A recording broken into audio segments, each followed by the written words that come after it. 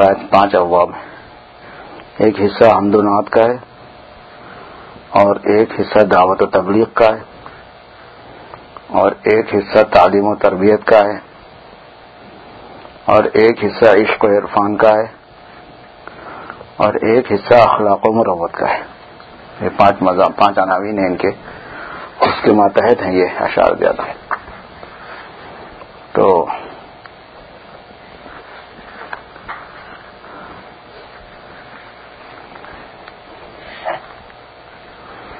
جیسے والد صاحب کی ایک نعت ہے، نظم ہے، تحدیث نعمت. تحدیث نعمت کا مطلب ہے اللہ پاک کی نعمت کو بیان کرنا. وَأَمَّا بِنِعْمَتِ رَبِّكَ فَحَدِّثْ ہے نا، تم اپنے رب کی نعمت کو بیان کرو. بِنِعْمَتِ رَبِّكَ، اپنے رب کی نعمت کو حدیث بیان کرو. حضور اکرم صلی اللہ علیہ وسلم کے بیان کو حدیث اسی لیے کہتے ہیں کہ اما بنعمت ربک فحدث کی وجہ سے حضور نے بیان کیا تو وہ حدیث ہو گئی. تو والد صاحب اپنے روحانی سلسلے کے کچھ باتوں کو بیان کر رہے ہیں اس میں، اور یہ سنا اچانک نکلی، لیکن اس سے آپ کو سلسلے کی خصوصیات نمایاں ملیں گی کہ سلسلوں میں کیا خصوصیات ہوتی ہیں. میں سوچ رہا تھا تیرا جوڑا کہاں ہے، یہ ایک آ گیا، 2 ہنسوں کا جوڑا، ایک ہے تو 2 ہے، 2 ہے تو 1 ہے. اچھا ٹھیک ہے، تم آ جاؤ، وہیں آ جاؤ، دیوار سے آ جاؤ، سہولت رہتی ہے آپ کو. کیسی ہے طبیعت؟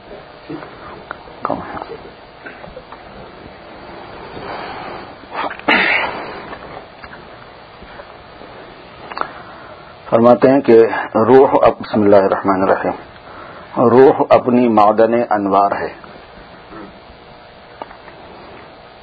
معدن کہتے ہیں کان کو، جہاں سے سونا نکلتا ہے، جہاں سے تانبا نکلتا ہے. انگریزی میں کیا بولتے؟ مائنڈ. روح اپنی معدن انوار ہے. ہوتا یہ ہے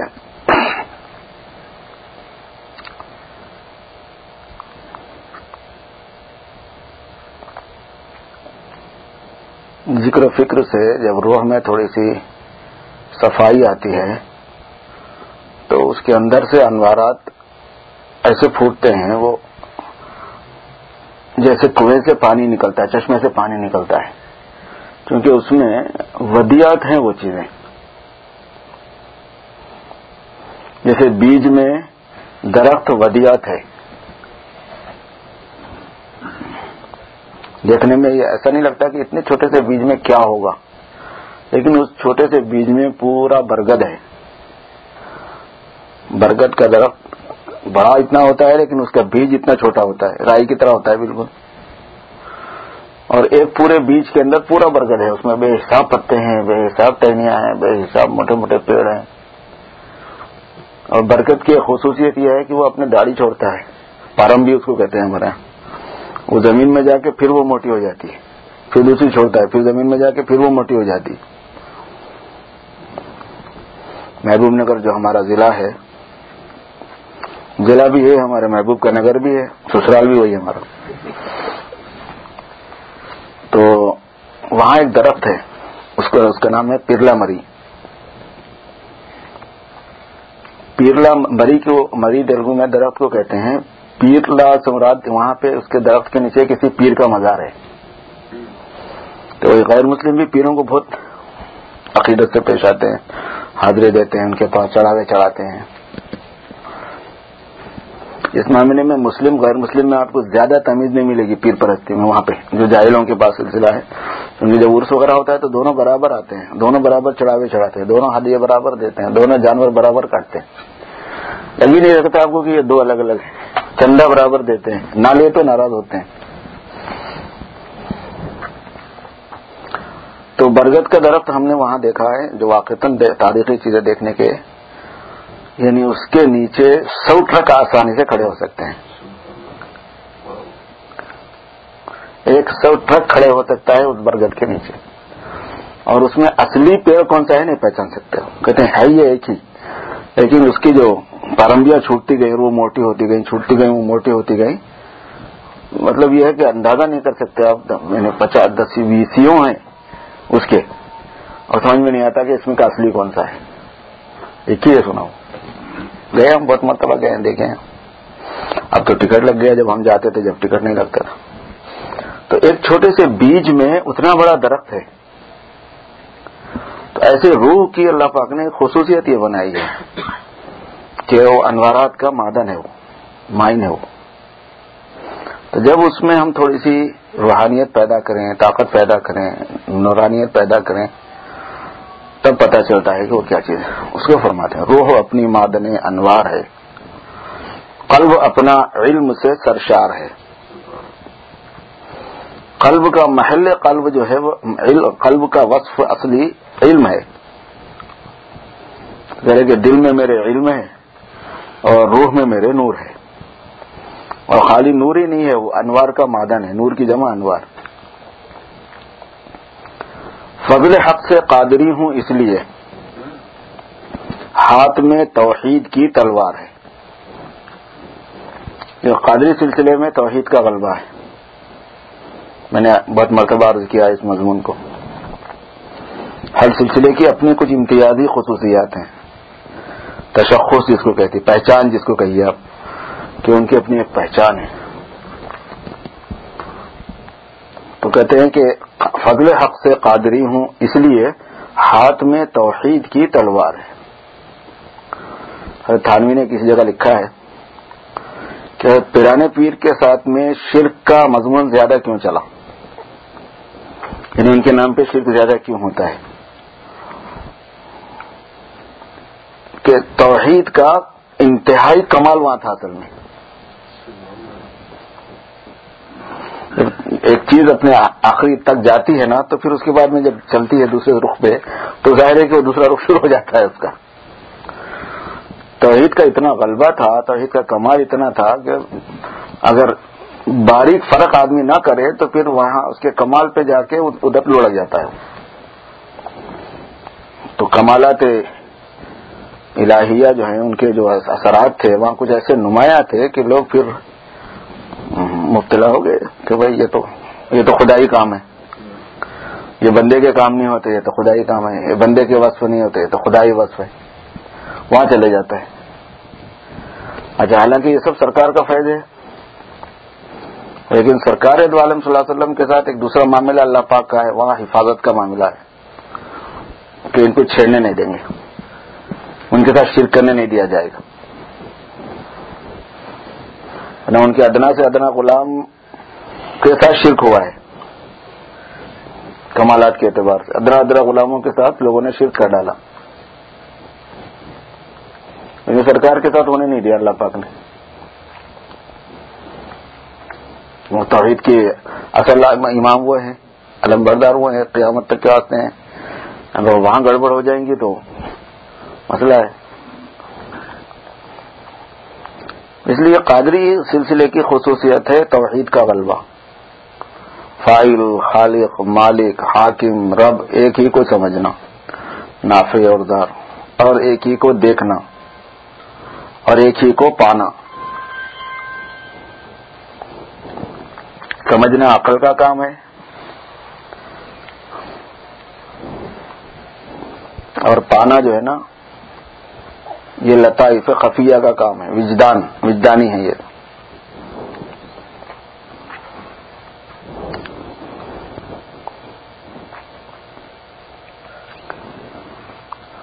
ہمارے والد صاحب رحمۃ اللہ علیہ سے ایک مرتبہ ایک صاحب نے پوچھا تھا کہ آپ 11ویں شریف کیوں نہیں کرتے، پیرانے پیر کے نام کے فاتحہ کیوں نہیں دلاتے، نیاز کیوں نہیں کرتے آپ، حالانکہ آپ تو خود ہی قادری ہیں.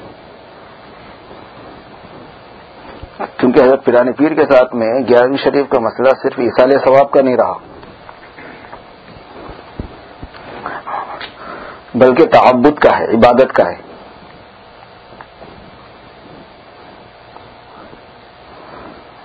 تعبد کا مطلب یہ ہے کہ ان کے ساتھ سلوک کو نفع و نقصان جوڑا جاتا ہے.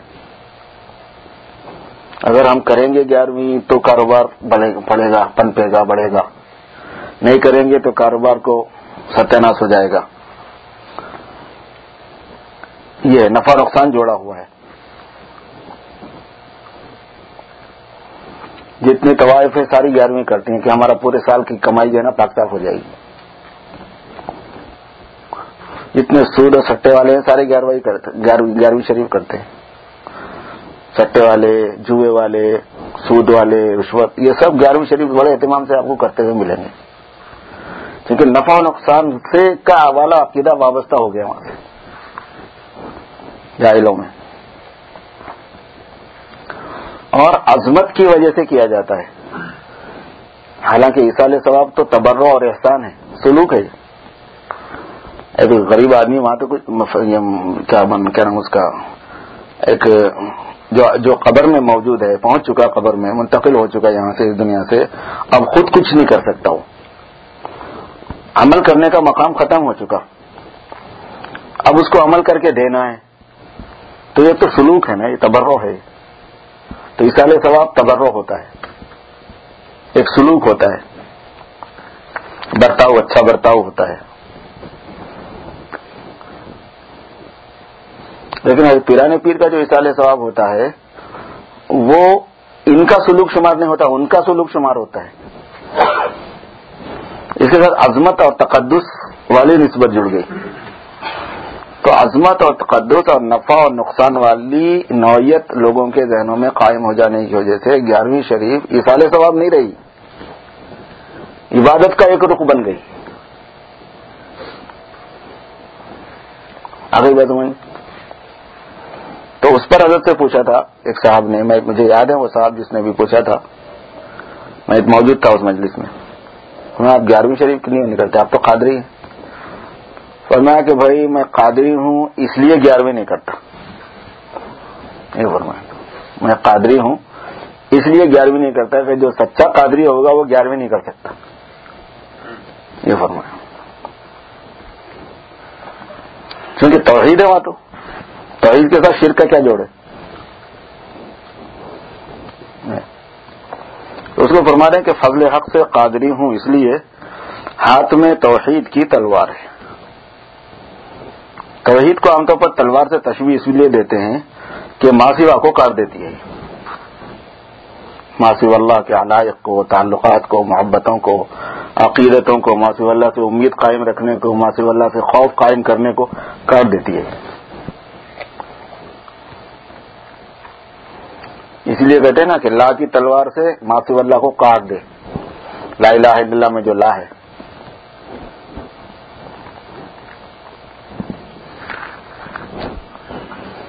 شکر مولا ہے کہ میں چشتی بھی ہوں، اس کی بات کا شعر ہے.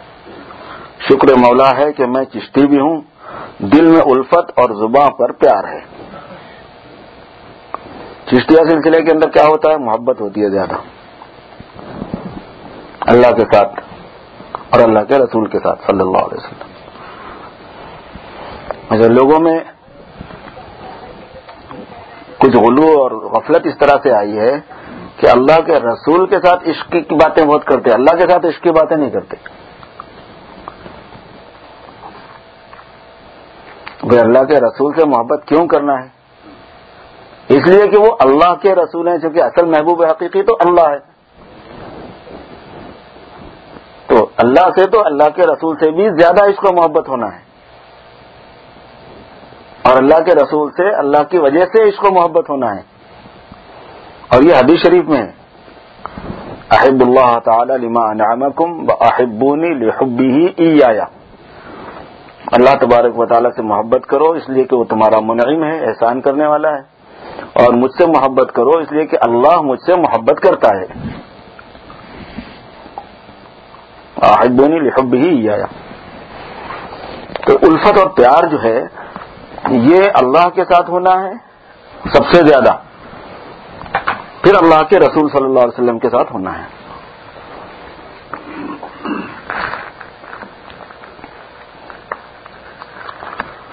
اور بفضل رب سہر وردی بھی ہوں میں، اور بفضل رب سہر وردی بھی ہوں. سہر وردی ایک سلسلہ ہے حضرت شیخ شہاب الدین سہر وردی رحمۃ اللہ علیہ کا. اور بفضل رب سہر وردی بھی ہوں، اس لیے دنیا سے دل بیزار ہے۔ سہر وردی سلسلے میں زہد کا غلبہ ہے۔ سہر وردی سلسلے میں انہوں ایسے سخت مجاہدات کرا دیتے تھے حضرت شیخ شہاب الدین سہر وردی، ترکی ہیں یہ، ٹرکش ہیں اصل، کچھ گڑبڑ ہے اس میں، صحیح نہیں جاتا،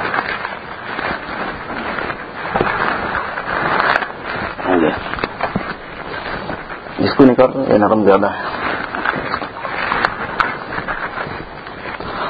یہ صحیح ہے۔ حضرت شیخ صاحب الدین سہروردی رحمۃ اللہ علیہ کے ساتھ جو خاص بات پیش آئی تھی وہ یہ کہ یہ بیٹھے بٹھائے اچانک واصل ہو گئے ہیں، ان کو سلوک نہیں طے کرایا گیا، ایک ساتھ بزرگ بن گئے۔ انہوں نے فرمایا کہ ایک لطیفہ غیبی مجھے پہنچا اور میری کایا پلٹ دی۔ اچھا، جو آدمی ویسا ایسا اچانک معاملہ ہوتا ہے نا، بہت اسٹرانگ ہو جاتا وہ، ایک دم جو ہے دوسری شکل کا آدمی ہو گیا اچانک وہ۔ پھر جو انہوں نے جو لوگوں کی تربیت کا نہج اختیار کیا وہ یہ کہ ایک مار دو ٹکڑے، اور اصل میں اس زمانے میں دیکھا جائے تو سہروردی نظام اگر کوئی قبول کرے تو وہ سب سے اچھا ہوتا ہے، مگر تحمل نہیں ہے، سخت بات بول دو بھاگ جاتے، سہروردی نظام کو کہاں قبول کرتے ہیں۔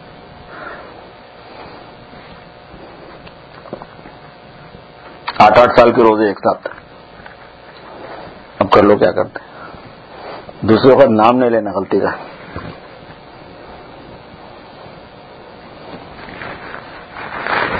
پورا خرچہ کرا دینا جو بھی ہے، وہ سخت مجاہدہ کرا دیتے تھے، جس بیماری کو محسوس کرتے اس بیماری کی جڑ ختم کر دیتے تھے، اور نفس پر ایسی مشقت ڈالنا کہ نفس کی کمر ٹوٹ جائے، یعنی پھر دوبارہ سر اٹھا کے اپنی خواہشات کے لیے نہ بولے کچھ، ویسا کرتے تھے۔ اگر نفس کو پوچھتے بھی کہ کیا چاہیے تجھے، تو انہیں بولتا تھا میرے کو کچھ بھی نہیں چاہیے، اور میرے کو چھوڑ دو میرے حال پہ، اتنے جوتے پڑے ہوئے ہیں، نڈھال ہوں میں، وہ ان کے پاس وہ تھی۔ تو اس لیے زہد ہے وہاں کا غلبہ، سہروردی سلسلے کا سلسلہ ہے کہ زہد ہے۔ اور حضرت والی صاحب جو بولتے ہیں، ایک مرتبہ انہوں نے فرمایا کہ جس چیز پہ عمل نہیں ہے وہ چیز بولتا نہیں میں۔ حضرت والی صاحب نے خود فرمایا جس چیز پہ میرا عمل نہیں ہے وہ چیز بولتا نہیں میں۔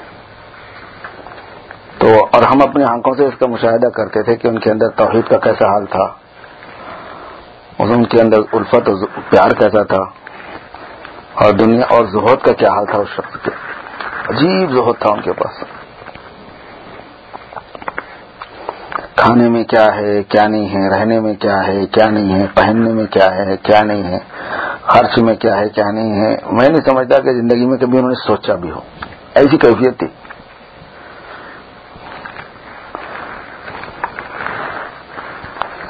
پیون کے کپڑے پہننا عام ان کا معمول تھا، کاٹن تھا نا اس زمانے میں پالسٹر وغیرہ نہیں تھا، کاٹن تو جلدی پھٹ جاتا ہے، وہ کاٹن پھٹ گیا، وہ اس کو جوڑ لیا اپنا، کسی نے گھر میں جوڑ دیا تو گھر میں جوڑ دیا، نہیں تو خود سے جوڑ لیا۔ پیون کے کپڑے ان کا معمول، میں نے عید کی نماز پیون کے کپڑے ان کو پہن کر پڑھاتے ہوئے دیکھا ہے اپنی آنکھوں سے، اور وہ نئے بھی نہیں، اور ہاتھ سے دھوتے تھے، اور استری کا بھی نہیں کرتے تھے، استری کا کوئی رجحان نہیں تھا ان کا، کبھی استری کو جان نہیں۔ وہ ہم جلال آباد سے پڑھ کے آئے شوق میں، وہ ایک مرتبہ جناب ہم قاضی پورے میں ہوتے تھے اس زمانے میں، وہ استری لا کے وہ کوئلے اس میں ڈال کے جھپک لیتے بیٹھے ہوئے تھے، وہ تھا پہلے وہ سسٹم، ادھر سے ابا باہر سے آتے، مجھے دیکھا تھوڑا سا مسکرائے، اور گھر میں داخل ہو کے فرمانے لگے، میں نے سمجھا کسی کو شیطان لگا ہے تو دور کرنے کے لیے دھواں دیا جا رہا ہے، یہاں تو یہ ہو رہا ہے، یہ فرمایا۔ وہ ہمارے پاس ہوتے تھا نا علاج وغیرہ چلتا تھا، لوگوں کا دھونی دی جاتی تھی، میں نے سمجھا کسی کو شیطان لگا ہے دور کرنے کے لیے دھواں دیا جا رہا ہے، یہ دیکھو کیا ہو رہا ہے۔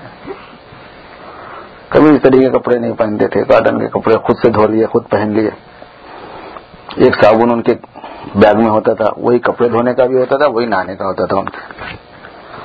سن لائٹ صابن یاد ہے، سن لائٹ ایک صابن ہوتا تھا، اور وہ دھونے کا بھی کام کرتا تھا, نہانے کا بھی کام کرتا تھا. وہ صابن ان کی پیکٹ میں رہتا تھا, میں نے خود دیکھا ہے بہت مرتبہ. اور کنویں پہ چلے جاتے تھے, جو بولیاں ہوتے گاؤں میں, کنویں پہ چلے جاتے تھے, وہیں اپنا کپڑے دھو لیے, رومال بن لیا, کپڑے دھونے کے لیے ڈال دیے. تیراکی بہت اچھی تھی ان کی, تیر لیا, نہا لیے, اس کے بعد اوپر آ کے کپڑے وہی دھونے ڈالے تھے وہ پہن لیے, آگے جمعہ کی نماز کو آ گئے. اسی شان تھی. اور ایک ایسی ویسی شخصیت نہیں تھی. وہ بولنے میں تو ایسا لگتا ہے کوئی دیہاتی کسانی آدمی تھے, اپنی جگہ پہ انتہائی معروف اور مقبول ترین بزرگ تھے. تو جہاں جاتے تھے تو لوگ ظاہر ہے بڑے بڑے علماء کھڑے ہو جاتے تھے. عجیب ضبط تھا کھانے میں. ایسے سامنے بریانی رکھی ہے, دال رکھی ہے, ان کو اس سے کوئی بحث نہیں تھی. جو سامنے وہ دال کھا لیا. ایک چیز کا شوق ہے, ایک چیز کی خواہش ہے, یہ پکا دیں, وہ کچھ نہیں. اعتکاف بیٹھتے تھے رمضان میں گاؤں میں, 20 دن کا اعتکاف کرتے تھے زیادہ, تو 20 رمضان تک. اور 20 دن افطار میں اور سحر میں دودھ روٹی ہم دیتے تھے, کیونکہ ہم ہی پہنچانے والے چھوٹے بچے. دودھ روٹی لے کے پہنچا دیا, کھا لیا. 20 دن پورے سحر میں بھی وہی, افطار میں بھی وہی. ایک دن بھی یہ نہیں بولتے تھے ارے یار روزانہ دودھ روٹی لا رہے ہو. وہ کھاتے ہی دودھ روٹی تھے ان دنوں میں. وہ دودھ کھا لیا, دودھ پی لیا, روٹی اس میں چور کے کھا لیا, 2 روٹی چور کے, 1 روٹی جو بھی دیتے تھے ہمیں یاد نہیں ہو. ان کو یہ نہیں ہوتا تھا کیا کھانا ہے, کیا پینا ہے, کیا مل رہا کنٹینیو, کیا نہیں مل رہا, اس سے کوئی بحث نہیں ہوتی. کبھی کسی چیز کی فرمائش کی ہو کہ یہ پکا لو وہ پکا لو, تو زندگی میں کسی کو یاد نہیں, کرتے ہی نہیں تھے. یعنی زہد جو ہے واقعتاً جس آدمی نے ان کو دیکھا ہو وہ زہد کا مطلب سمجھ سکتا ہے. تو آپ کہ زہد کا مفہوم یہ نہیں ہے کہ اچھا نہیں کھانا, اچھا نہیں پہننا. زہد کا مفہوم ہے توجہ نہیں رہنا ادھر. اچھی اچھی دعوتیں بھی لوگ کرتے تھے, تو یہ تھوڑی کہ اس کو نہیں کھاتے تھے, کھا لیتے تھے. ان کو پوچھا آپ کیا چیز کھاتے ہیں, حضرت والد صاحب سے ایک صاحب نے پوچھا کہ آپ کیا چیز کھاتے ہیں شوق سے. کہنے کہ بس ہر جائز چیز کھا لیتا ہوں.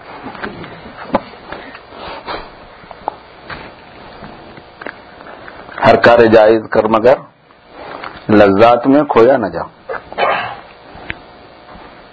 لذات کو مت یاد رکھ, اللہ بس باقی حوث. یہ والد صاحب کا شعر ہے.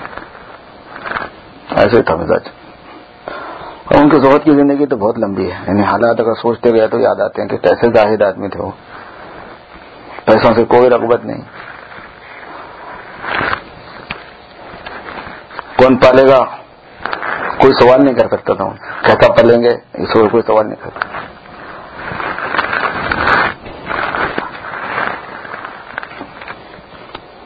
مدرسے سے پڑھ کے آئے, کہنے کرنا کیا ہے, تو کہنے کہ تبلیغ کرنا ہے. اب وہ پالیں گے کہاں سے, کھائیں گے کہاں سے, یہ پوچھنے کی ضرورت نہیں ہوئی. 4 بیٹوں میں سے کسی کو نہیں ہوئی. معلوم تھا کہ پوچھو تو جوتے کھاتے ہو. نہیں تبلیغ کرو. پالیں گے کون, پلیں گے کیسا, کھائیں گے کیا, یہ پوچھنے کی ضرورت ہی نہیں ہوئی ہم لوگوں کی کبھی. کہیں پڑھانا ہے, کہیں کچھ کرنا ہے, تنخواہ کیا ملے گی کیا نہیں ملے گی, تو ہمارے سب کو بحث ہی نہیں اس سے. اور چلتا تھا نظام گھر کا.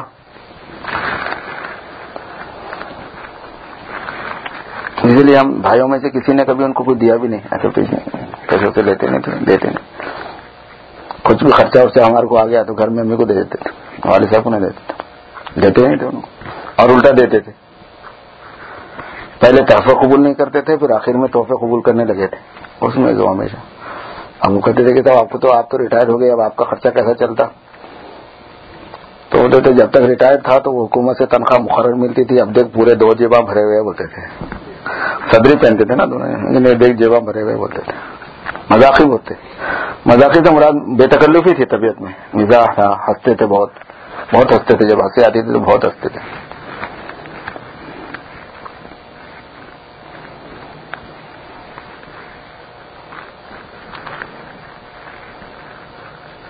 امامہ باندھنے کی عادت, اس میں کوئی تکلف نہیں, بس امامہ لیا سر پہ گول لپٹ لیا. کوئی شان سے باندھتے ہیں, طریقے سے باندھتے ہیں, بہت اچھا دکھنا, اسٹائلی ہونا, اس میں سنت کے مطابق لپٹ دیا ختم. گول ٹوپی پہنتے تھے. ایک اپنے پاس ٹوپیوں میں تاج ہوتی تھی, دیکھیے بیچ میں 4 طرف سے ٹوپی, بیچ میں ایک چاندہ ہوتا تھا, چاند کے ویسا ہلکا سا گول دائرہ بنا ہوا ہوتا. وہ ٹوپی کا رواج تھا, وہ ٹوپی کا مزاج تھا. صدری شیروانی نہیں پہنتی تھی کبھی. وہ صدری رہتی تھی، اس میں جو ہے نا حزب البحر ہے، حزب الاعظم ہے، قرآن پاک ہے اور تسبیح ہے، گھڑی ہے، اور وہ رہتا تھا ان کے لیے. اور وہ بھی میلی ہے، صاف ہے، پرانی ہے، اس سے کوئی بحث نہیں تھی. ہر قسم کی دیکھی ہم نے ان کے اوپر، تاگے بھی لٹک رہے ہیں وہ بھی دیکھی، پرانی میلی ہوگی وہ بھی دیکھی، صاف ستھری ہو وہ بھی دیکھی. اور اس لیے فرما رہے ہیں بفضل رب سہر وردی بھی ہوں، اس لیے دنیا سے دل بیزار ہے. ہمارے گھر کو ایک حصے میں اسبستاس تھے، دوسرے حصے میں انگریزی کویلو تھی. انگریزی کویلو ہوتی نہیں اپنے پاس، جس کے نیچے لکڑیاں ہوتی ہیں، اوپر انگریزی کویلو ہوتی ہے، وہ تھا گھر. اور وہ اسبستاس جو ہے نا اس کو بھی سوراخ پڑ گئے تھے اور اس کو بھی سوراخ پڑ گئے تھے. بارش میں سارا پانی ٹپکتا تھا سب جگہوں پہ، یہاں سے وہاں تک. تو امی نے ہماری ایک مرتبہ کہا سنا، میں تو آ فکر کر لو، تمہارے اتنے مریدین ہیں، کیا ہے تم خود بھی کر سکتے ہو، تھوڑا سا جدوجہد کرو. یہ والدہ فرما رہی تھیں، یہ فرمایا سنا کہ جب تک میں زندہ ہوں دنیا کو اندر آنے نہیں دوں گا. جب تک میں زندہ ہوں دنیا کو اندر آنے نہیں دوں گا. اور جو مکان پختہ بنا، RCC کا بنا، مکان کے اوپر پھر مکان بنا، یہ والد صاحب کے بعد ہی بنا، اس دنیا سے ان کے جانے کے بعد ہی بنا. اب اونٹ جو ہے نا اگر داغ لیا تو مکوڑا تو داغ نہیں لے سکتا نا. ہم لوگ ان کی نقل کرنے جائیں گے تو نہ اپنے رہیں گے نہ ان کے رہیں گے. ہر ایک کے اپنے حالات ہیں، وہ شان ہے، وہ اس کی نقل نہیں کی جاتی. ہاں آپ کی بھی طبیعت ویسی ہے تو نقل کی جاتی ہے، دیکھا دیکھی نہیں کی جاتی. غرض یہ کہ بڑا زہد تھا مزاج میں، اور بہت الفت و محبت تھی، اور توحید کا بڑا غلبہ رہتا تھا. نقش بندی ہوں بفیض مصطفیٰ، نقش بندی ہوں بفیض مصطفیٰ، اس لیے سب سنتوں سے پیار ہے. سنت کا بڑا اہتمام، یہ چیز سنت ہے، یہ چیز سنت ہے، سنت یہ ہے. مشورہ کرنا سنت ہے، وہ سنت میں ہوتا ہے عمل کرتے ہیں. تکلیف سے تکلیف ہے، دوا کھانا سنت ہے، وہ کھلا دو. علاج کرنا سنت ہے، ٹھیک ہے علاج کرو. ان کو بیماری سے افاقہ ہو رہا ہے نہیں ہو رہا ہے، اس سے کوئی بحث ہوتی نہیں تھی ان کو، وہ نہیں جانتے تھے. کھانے میں سنت، پینے میں سنت، پہننے میں سنت، رہنے سہنے میں سنت کا بڑا اہتمام. خلاف سنت کا تو کوئی ماحول گھر میں دکھتا ہی نہیں تھا. کوئی چیز ایسی خلاف سنت کا کوئی کانسیپٹ گھر میں نظر نہیں آتا تھا. کوئی آدمی خلاف سنت لباس پہن سکتا ہے، کوئی خلاف سنت پہ رہ سکتا ہے، خلاف سنت کھا سکتا ہے. یعنی ان کی زندگی میں کسی کو گھر میں کرسی پر بیٹھ کے کچھ کھاتے پیتے ہم نے زندگی میں نہیں دیکھا ہے. نیچے بیٹھ کے کھانا سننا ہے، کیسا بتائیں، کسی کو حوصلہ بھی نہیں تھا.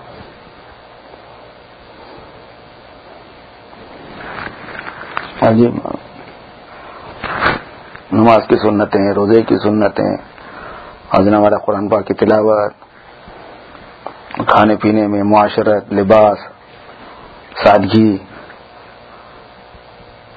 بڑوں کے ساتھ ایک خاص انداز رہنے کا، چھوٹوں کے ساتھ انداز، تمیز، مروت، شائستگی، حیا اور شرم.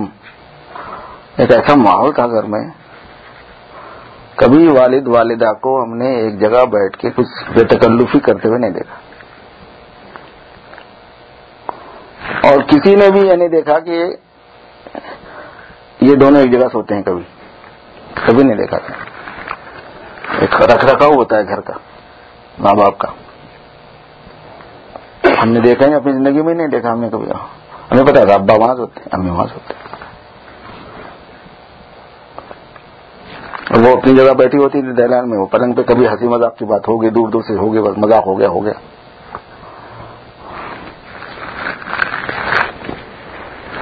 وہ کبھی ایسے مذاق میں کہہ دیا کریں 12 ضلعوں میں پھر کے آتے، بیانات کر کے آتے، بچوں کی خبر گیری ایسے بولتے تھے. ابا کچھ اس پہ بول دیتے تھے ہنسی کی بات، ایسی تھوڑا سا جوک ووک چل جاتا تھا. اور یہی یاد ہے، بچوں کو لے رہے ہیں، پیار کر رہے ہیں، چمکا رہے ہیں، وہ سب کچھ بھی نہیں تھا. کبھی بچوں کو گود میں لیتے نہیں تھے زیادہ، وہ تو محبت کرتے تھے اور لگا لیتے نہیں تھے. امول صاحب نے مار دیا، انہوں نے دھکا لگا دیا، یہاں سے فون کر رہے ہیں آپ نے استاد. ہماری والدہ کہتی ہیں کہ تمہارے استاد تم کو اتنا مارتے تھے کہ تم کو کھانا کھانے نہیں آتا تھا ہاتھ پہ، مگر ہم سوچتے ہی نہیں تھے اس بات کو کہ اس کی شکایت کی جاتی ہے. وہ استاد کہیں کو مار رہا، اس کو کیا لینا دینا ہے، پیسے مل رہے ہمارے تو. تربیت کے لیے مار رہا ہے، شرارت کر رہے ہوں گے مار رہا ہے. ایک مار کے آپ نے سنا بچے کو مار دیا. ویسا لگا لینے سے تربیت نہیں ہوتی، بچوں کو بگڑتے ہیں بچے. بچوں کی تربیت میں سنت کا جو ہے، سنت کیا ہے بچوں کی تربیت میں سمجھنا آسان نہیں ہے. بچوں کی تربیت میں سنت کیا ہے یہ سمجھنا آسان نہیں ہے، بہت مشکل کام ہے. رعایت نہیں ہوتی، سر پہ چڑھا لینا نہیں ہوتا. نقش بندی ہوں بفیض مصطفیٰ، اس لیے سب سنتوں سے پیار ہے. اب یہ 4 سلسلے تو ہو گئے نا، اس کے بعد جو ہے نا ہمارے اپنے والد صاحب رحمۃ اللہ علیہ کے ان سلسلوں ہی کے جو اکابر کے خاص بزرگ گزرے ہیں ان سے کچھ نسبتیں تھیں. اس کو بول رہے ہیں ہوں کمالیہ بفیض اولیاء، ہوں کمالیہ بفیض اولیاء. حضرت سلسلے قادریہ کے بزرگوں میں ہمارے طرف دکن میں حضرت شاہ کمال اللہ صاحب رحمۃ اللہ علیہ، مچھلی والے شاہ صاحب نام تھا ان کا. حضرت شاہ کمال اللہ ان کا نام تھا، مچھلی والے شاہ ان کا لقب تھا. تو مچھلی والے شاہ کیوں لقب پڑا کیا ہے وہ تو نہیں معلوم، چونکہ ان کو کبھی مچھلی پکڑتے بیچتے دیکھا نہیں گیا، لیکن نام تھا ان کا مچھلی والے، کسی وجہ سے پڑ گیا ہوگا. مچھلی والے شاہ ان کا لقب تھا. تو ان کا کیا خاص کام تھا؟ ہوں کمالیہ بفیض اولیاء، آنکھ میں موجود کا دیدار ہے. توحید وجودی کا غلبہ تھا ان پہ، وحدت الوجود کا. یہ سلسلہ قادریہ میں وحدت الوجود پر ورک کرنا ایک الگ چیز ہوتی ہے. عام علوم الگ ہوتے ہیں، پھر وحدت الوجود جو ہے نا اس پر محنت کرنا، مجاہدہ کرنا، تربیت لینا اس کی، وہ ایک الگ کام ہے. محنت بہت، مجاہدہ بہت ہوتا ہے اس کا. یعنی عام نارمل حالت میں ان سب چیزوں کو دیکھتے ہوئے بھی ایک ہی کو دیکھنا یہ تماش کا کام ہے. آپ اندازہ لگائیے، سب بیٹھے ہوئے ہیں، یہ سب چیزیں ہیں، اوپر ہے نیچے ہے اور 50 چیزیں ہیں نا، اس میں ان سب چیزوں کو دیکھتے ہوئے ایک ہی کو دیکھنا، اس کو کہتے ہیں موجود کا دیدار. وحدت الوجود کے غلبے سے وہ کیفیت پیدا ہوتی ہے، کیونکہ توحید وجودی میں یہی سمجھایا جاتا ہے، یہی ذوق بنایا جاتا ہے، یہی وجدان بنانے کو کہا جاتا ہے.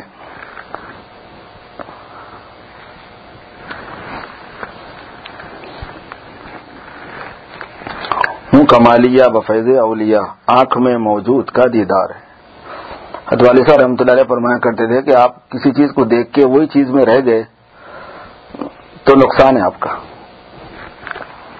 دیوار کو دیکھ کے دیوار ہے یہ، لائٹ کو دیکھ کے لائٹ ہے یہ، فین کو دیکھ کے فین ہے یہ، کہنے کہ یہ کیا بات ہوئی صاحب، یہ بولتے یہ کیا بات ہوئی بولتے تھے. یہ تو نام ہے اس کا، لائٹ لائٹ کا نام ہے، دیوار دیوار کا نام ہے. اس کی حقیقت تک ذہن جانا چاہیے، کیا ہے اس کی حقیقت. تو وہ پوچھتے تھے کہ یہ اوپر کیا ہے، ہم نے کہا آسمان ہے. کہنے کہ آسمان تو نام ہے بابا اس کا، آسمان تو نام ہے، میں اس کی حقیقت پوچھ رہا ہوں، نام کیا ہے نہیں پوچھ رہا ہوں اس کا. بولتے تھے یہ کیا ہے، زمین ہے، زمین اس کی حقیقت کیا ہے بولو. تو اس کے پیچھے تک جانا، اور پیچھے تک جانے کے بعد میں یہی چیز سمجھ میں آتی ہے کہ یہ سب کے سب جو ہے معلومات الہیہ ہیں، اور ان معلومات الہیہ پر نور کا فیضان ہے جس سے وہ مخلوق نظر آ رہی ہے. نور میں نظر آتا ہے، نور میں کوئی چیز نظر آتی ہے. چلو تھوڑا سا اس میں ایک بات کھول دیتا ہوں. کل ہم بھی آج کل ذرا بےہودگی میں لگے ہوئے ہیں، یوٹیوب پہ چلے جاتے ہیں. کبھی یوٹیوب پہ بیٹھے بیٹھے میں سوچ رہا تھا، اب یہ جو سامنے کلپ ہے اس کے اندر جو ہے نا مکان بھی ہے، درخت بھی ہے، آدمی بھی ہے، سامان بھی ہے، سواری بھی ہے. کہاں ہے؟ کیا ہے وہ جو نظر آ رہا ہے؟ ایک سامنے پرچے ایک آپ کے اسکرین پہ، اس کے کمپیوٹر کی اسکرین پہ آپ نے دبایا کلک پہ، ایک چیز سامنے آ گئی. اس کے اندر ایک آدمی ہے، اس کے بعد ایک گھوڑا ہے فرض کرو، ادھر درخت لگے ہوئے ہیں، ادھر مکان لگا ہوا ہے، ادھر پانی بھی نظر آ رہا ہے، ادھر دوست بھی کھڑا ہے، ادھر دشمن بھی کھڑا ہے، ادھر پولیس والا بھی ہے، ادھر چور بھی ہے. کہاں ہے وہاں پہ؟ کیا ہے وہاں پہ؟ کچھ بھی نہیں ہے بابا. کمپیوٹر بھی نہیں ہے، وہ نیچے ہے کمپیوٹر. صرف نور ہے، وہ صرف روشنی ہے اور کچھ بھی نہیں ہے. آپ آدمی کو نہیں پکڑ سکتے اس میں کہ، درخت کو نہیں پکڑ سکتے اس میں کہ، مکان کو نہیں پکڑ سکتے اس میں کہ، پانی کو نہیں پکڑ. وہ کیا چیز ہے؟ وہ ایک روشنی ہے. وہ روشنی میں معلومات ہیں. کمپیوٹر کے ذریعے سے روشنی نے معلومات محفوظ کیے ہیں. وہی روشنی ان معلومات پہ اس چیز کو نمایاں کرے.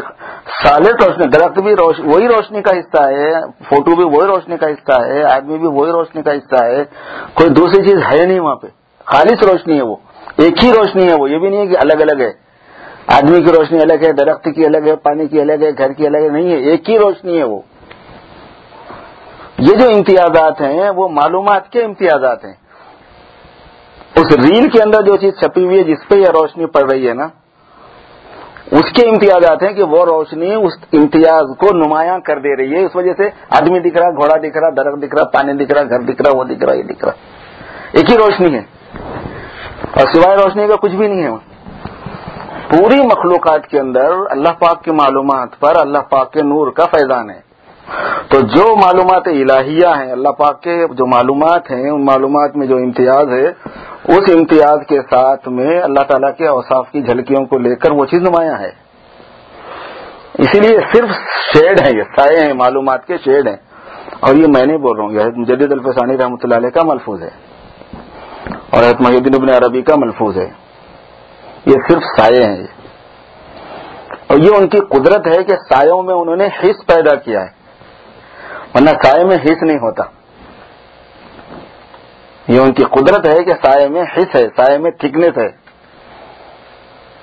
سائے میں اوصاف کی تجلی ہے، اوصاف کے اثرات ہیں. وہ ہے. تو ایک مشق ہوتی ہے اس کی، ہر چیز کو دیکھ کے اللہ کو یاد کرنا، ہر چیز کو دیکھ کے اور یاد کرنے کی ترتیب سلسلے قادریہ میں یہ ہوتی ہے کہ خالق اور مالک ہونے کو یاد کرنا شروع کرنا پہلے. یہ چیز یہ اللہ اس کے خالق ہیں، یہ اللہ کی مخلوق ہے. اللہ اس کے خالق ہیں، یہ اللہ کی مخلوق. اللہ اس کے مالک ہیں، یہ اللہ کے مخلوق. پھر تکیے کو دیکھے پھر یہ سوچا، پھر کتاب کو دیکھے پھر یہ سوچا، پھر اس کو دیکھے پھر یہ سوچا، پھر گلاس کو دیکھے پھر یہ سوچا، باٹل کو دیکھے پھر یہ سوچا، فون کو دیکھے. تو ہر چیز کو دیکھتے گئے جیسا اس کو بار بار ریئلائز کرتے جانا اور مذاکرہ کرتے جانا دماغ سے. یہ خالق ہیں، اللہ اس کے خالق ہیں، یہ اللہ کے مخلوق ہیں. اللہ اس کے مالک ہیں، یہ اللہ کے مملوک ہیں. تو دیکھتے دیکھتے کرتے کرتے کرتے کرتے کرتے کرتے مشق جو ہے نا، پہلے مخلوقیت اور مملوکیت کی ذہن میں بیٹھتی ہے، لیکن مخلوق ہونا کیا ہے وہ پھر کھل جاتا ہے. کیونکہ مخلوق ہونا ایک مفہوم ہے جو ہر کس و ناکس کی جلدی سے سمجھ میں نہیں آ سکتا. مخلوق عام بناوٹ کا نام نہیں ہے، میٹر سے میٹر بنانے کا نام نہیں ہے. اب پلاسٹک کو لے کے کارپیٹ بنا دیے تو کارپیٹ مخلوق نہیں ہو گئی. کارپیٹ ایک آدمی اس کا خالق نہیں ہوا. مخلوق کے اندر ایک نمائندگی ہوتی ہے، اظہار ہوتا ہے بس، اور ظاہر کرنے والا پیچھے موجود ہوتا ہے. ظاہر کرنے والا ہو کر ہی ظاہر کرتا ہے مخلوق کو. جیسے مخلوق کا مفہوم کھل جاتا ہے تو پھر آنکھ میں موجود کا دیدار ہوتا ہے. اس بیش مخلوق میں بیشا کہتے ہیں کثرت کو، بہت زیادہ کو. اس بیش مخلوق میں پالے شکارے ذات کو، اس بیش مخلوق میں پالے یعنی حاصل کر لے، پالے شکارے ذات کو اپنی نظر صیاد رکھ، اللہ بس باقی حوث. نظر صیاد ہونا، فین کو دیکھے تو فین پہ رہ گئے تو نظر صیاد نہیں ہوئی، دیوار کو دیکھے دیوار ہی رہی تو نظر صیاد نہیں ہوئی، آدمی کو دیکھا آدمی رہا نظر صیاد نہیں رہی، نظر محجوب ہو گئی، نظر محبوب نہیں ہوئی.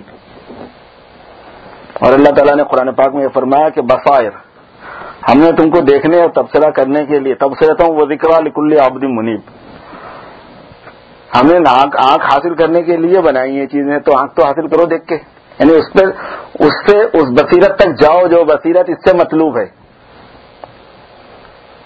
حضرت یہ فرمایا کرتے تھے کہ یہ پوری کائنات جو ہے نا یہ عوالم ہے، بہت سے عالم ہیں، اور عوالم عالم کی جمع ہے، اور عالم کے معنی نشان کے ہیں، مطلب جس چیز کا یہ نشان ہے صاحب نشان تک ذہن جانا، جس چیز کا یہ نشان ہے صاحب نشان تک ذہن جانا۔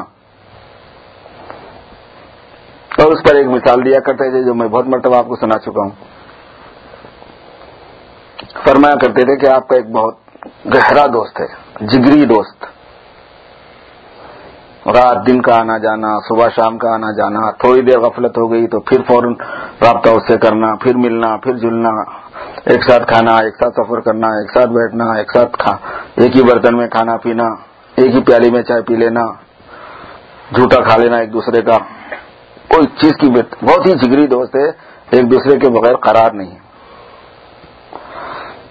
ایسے آدمی کی ہر چیز ذہن میں رہتی ہے، اس کا ناک نقشہ بھی رہتا، اس کا لباس بھی رہتا، اس کے بیگ بھی رہتا، اس کی پاکٹ بھی رہتی، اس کا چپل بھی رہتا، اس کے گلاسز بھی رہتے، اینک پہنتا ہے تو اینک بھی رہتا، ہر چیز رہتی ہے۔ بہت دیر ہو گئی ملاقات نہیں ہوئی آپ کی، آپ گھر پہنچ گئے، کہنے کہ بھائی کہاں ہے؟ میں نے کہا مسجد میں ہے۔ آپ مسجد چلے آئے، مسجد کے دروازے میں داخل ہونے کے بعد میں اس کے چپل دیکھے آپ نے،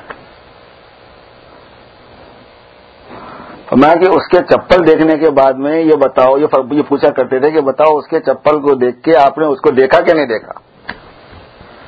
کیونکہ چپل دیکھتے ہی وہ پورا ناک نقشہ ذہن میں آ جاتا ہے، ہاں یہاں پہ ہے، کون ہے بولنے کی ضرورت نہیں ہے، وہ کون ہے، اس کی صورت بھی ذہن میں، اس کے حالات بھی ذہن میں، اس کے اوصاف بھی ذہن میں، اس کا حلیہ بھی ذہن میں، اس کا لباس بھی، سب پورا نقشہ کھینچ جاتا ہے خالے اس کے چپل کو دیکھنے سے۔ تو فرمایا کرتے تھے کہ ایک دوست کے چپل کو دیکھ کے دوست پورا سمجھ میں آ جاتا ہے، پوری کائنات کو دیکھ کے کچھ بھی نہیں سمجھ میں آتا ہے، کیسی بات ہے؟ فرمایا کرتے تھے وہ انہی کے چپل ہیں، یہ سب انہی کے نشان ہیں، یہ سب انہی کی جوتیاں ہیں، یہ سب انہی کے جلوے ہیں، ادھر دیکھتا ہوں ادھر تو ہی تو ہے، وہ مطلب ہے ہوں کمالیہ بفیض اولیاء، آنکھ میں موجود کا دیدار ہے۔ اچھا، پھر یہ جو سلسلے کے بزرگ تھے یہ حسنی اور حسینی دونوں تھے، اور خاص بات یہ ہے کہ والد صاحب رحمۃ اللہ علیہ کے پہلے پیر جو ہیں وہ سید حسین صاحب ہیں، اور ان کے وصال کے بعد میں جن سے تعلق رہا والد صاحب کا وہ سید حسن صاحب ہیں، تو حسین بھی ہیں اور حسن بھی ہیں، تو اس کو فرماتے ہیں اور حسینی اور حسنی بھی ہوں میں، اور حسینی اور حسنی بھی ہوں میں، دل میرا قرآن سے سرشار ہے، کیونکہ سادات کو قرآن سے مناسبت بہت زیادہ ہے، اور والد صاحب کو قرآن سے اتنا شغف تھا بتایا نہیں جا سکتا۔ ایک عرصے میں جب وہ فریش نہیں ہوئے تھے اور چلنا پھرنا بھی تھوڑا سا مشکل ہو گیا تھا صحت ساتھ نہیں دینے کی وجہ سے، مجھے اچھی طرح یاد ہے کہ پورا قرآن شریف مکمل کر کے روزانہ پھر ناشتہ کرتے تھے۔ وہ تہجد سے جو قرآن شریف پڑھنا شروع کرتے تھے 11:30 12 بجے تک قرآن شریف مکمل کر لیتے تھے، پھر ناشتہ ان کے لیے لگایا جاتا تھا، پورا قرآن شریف، اور حافظ نہیں تھے۔ مطلب حافظ نہیں ہونا کیا ہوا ایسے آدمی کا؟ اب روزانہ جو قرآن شریف پڑھ رہے تو اس کا تو زبان پہ اتنا چڑھ جاتا ہے، وہ بس پڑھتے رہتے تھے، پلٹاتے رہتے کیا پڑھ رہے ارے اتنا جلدی ہوتا تھا وہ کہ ہم لوگ خود وہ رہتے تھے، روزانہ قرآن شریف ایک پڑھتے تھے۔ اور حسینی اور حسنی بھی ہوں میں، دل میرا قرآن سے سرشار ہے، نسبتیں حاصل بہت سی ہیں غلام محمد نام تھا، اور غلام تخلص فرماتے تھے، ہر شاعر کا ایک تخلص ہوتا ہے نا جہاں پہ اپنا لفظ استعمال کرتا ہے وہ، تو غلام ہی ان کا تخلص تھا۔ نسبتیں حاصل بہت سی ہیں غلام، زندگی گلزار ہی گلزار ہے، زندگی کیا ہے؟ پورا گلزار ہے، یہاں سے باغیچہ ہے، یہ فرمایا کرتے، اس لیے ہمیشہ بشاش رہتے تھے، یہ نہیں ملا وہ نہیں ملا، اپنے محرومی کی شکایت کچھ نہیں تھی، ہم نے کبھی شکایت نہیں سنی والے سب سے، میرے پاس یہ نہیں ہے، میرے پاس وہ نہیں ہے، تھا ہی نہیں ہوں، بشاش رہتے تھے ہمیشہ. اور فرمایا کرتے تھے کہ ملک الموت آ جائے تو رومال جھٹک کے کندھے پہ رکھنے والا ہوں. چل بھائی میں تو تیار ہوں، انتظار میں ہوں تیرا، بولتے تھے. اور فرمایا یہی کیفیت ہونی چاہیے آدمی کی. تو جب آ جائے فرشتہ تو آپ تیار ہوں، کسی کا کچھ باقی نہ ہو. بولتے تھے میں کسی کے باپ کا کچھ باقی نہیں ہوں، نہ کسی کا خرچہ لیتا ہوں اور نہ کسی کو دے کے اپنا باقی رکھتا ہوں. دے دیا تو دے دیا، قصہ ختم. کیونکہ دیتے تھے، خرچہ نہیں دیتے تو ویسے دے دیتے تھے، اور دیتے تھے کافی. پورے خاندان والوں میں بانٹنے کی عادت تھی. مہینے بعد مقرر تھے، مطلب ہر مہینے میں حضرت ابا گئے ہیں تو سب کو معلوم تھا کہ بڑے سے لے کے چھوٹے تک کو کچھ نہ کچھ سب کو دیتے ہیں، بول کے معلوم تھا. مستورات جو ہیں وہ بھی ہمارا حصہ کا ہیں، بڑے جو ہیں وہ بھی ہمارا حصہ، ان سے عمر کے جو بڑے ہیں وہ بھی میرا حصہ کا ہے. لا بعض بے تکلفی تھے نا، والد صاحب سے ارے ترے بھی بولتے تھے والد صاحب، ارے یہ کیا کر رہا ہے لمو مت کدھر گیا. ایسے بھی تھے والد صاحب کے ہمارے خاندان میں تھوڑے. اور میرا حصہ کہاں دے، وہ سب لیتے تھے ان سے. نسبتیں حاصل بہت سی ہیں غلام، زندگی گلزار ہی گلزار ہے. اس کا نام عنوان رکھا ہے تحدیث نعمت، کہ جو نعمتیں اللہ پاک کی ہیں ان کو بیان کرنا. ایک صاحب آئے، انہوں نے والد صاحب رحمۃ اللہ علیہ سے پوچھا کہ بھائی آپ کے بچوں کے بارے میں آپ کیا کہتے ہیں کہ آپ جیسا چاہتے تھے ویسے ہیں بچے؟ بس والد صاحب نے رونا شروع کر دیا، زور زور سے روئے، اتنے زور زور سے روئے. کہنے کہ جتنا میں چاہتا تھا اس سے بہت زیادہ ہے، اس سے بہت زیادہ ہے، بہت زیادہ مجھے دے دیا اللہ پاک نے. شکر کا جذبہ تھا، شاکرانہ جذبہ تھا، شاکیانہ جذبہ بالکل نہیں تھا.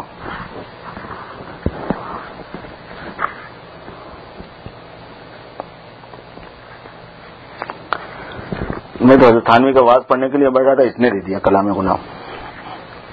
اب ابا میں جانے کے بعد میں آدمی تو ظاہر تھوڑا گھس ہی جاتا ہے، تھوڑا یاد آ جاتے ہیں پھر ان کے احوال، ان کے حالات، اور افسوس ہوتا ہے. پھر ہم اپنی شکایت پہ آ جاتے ہیں کہ ہمارا حال یہ ہے کہ ایک شمع نہیں ہے اس کا، یعنی مطلب ایک کوئی جھلک نہیں ہے. اگر کوئی ہم کو دیکھ کے ہمارے ابا کو پہچاننا چاہے تو نہیں پہچان سکتا، کچھ بھی نہیں ہے، ایک چیز نہیں ہے. کیسے تھے ہوں گے وہ لوگ؟ ان کو دیکھا پھر حضرت جلال آبادی کو دیکھا، وہ ایک دوسری چیز تھی بالکل. زندگی میں اس جیسا آدمی نہیں دیکھا میں نے. حضرت جلال آبادی تھے، نہ اس جیسا دیکھا، نہ حضرت والد صاحب تھے، نہ اس جیسا کسی کو دیکھا. یہ اپنی شان میں منفرد، وہ اپنی شان میں منفرد. دکھائے بڑے بڑے لوگ اللہ پاک نے، قسمت کی بات ہے.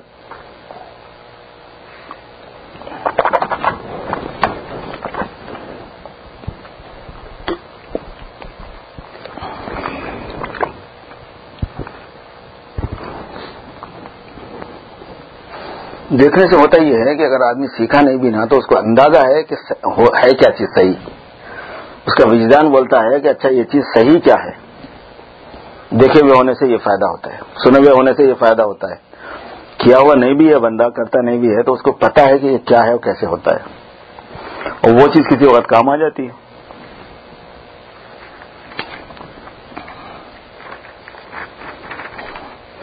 واز سنو، یہ تو باتیں آپ سن ہی رہے تھے. جلال آبادی کی شان بتانے لگے، اس کے لیے دوسری مجلس پوری.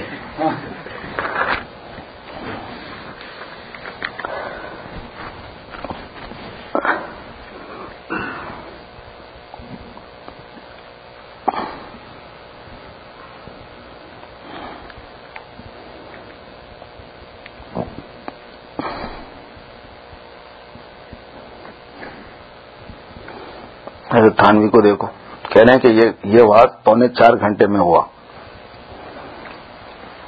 60 مستورات، سامعین کی تعداد 60 تھی اور کثیر مستورات در پردہ تھی. وہاں ظفر احمد نے قلم بند کیا. 4 گھنٹے، 4.5 گھنٹے بیان. یہ بھی عجیب تھے.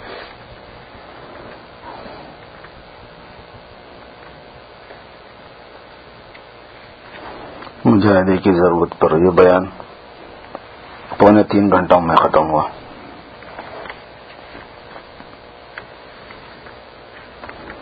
کون سا سنانا چاہیے؟ سب سنانے کے ہی ہیں.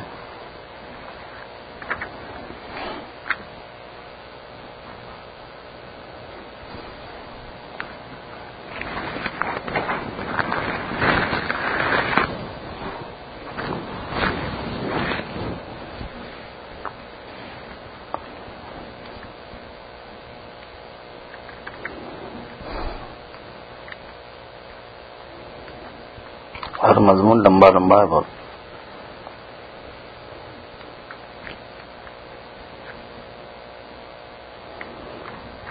ایک واز ہے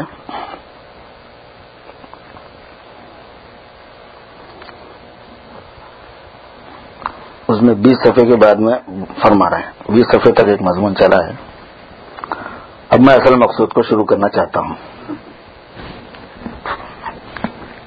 جس کے لیے پہلے ترجمے آیت کا سننا ضروری ہے تاکہ ترجمہ نہ جاننے والوں کو بھی ربط کا عجیب ہونا معلوم ہو جائے.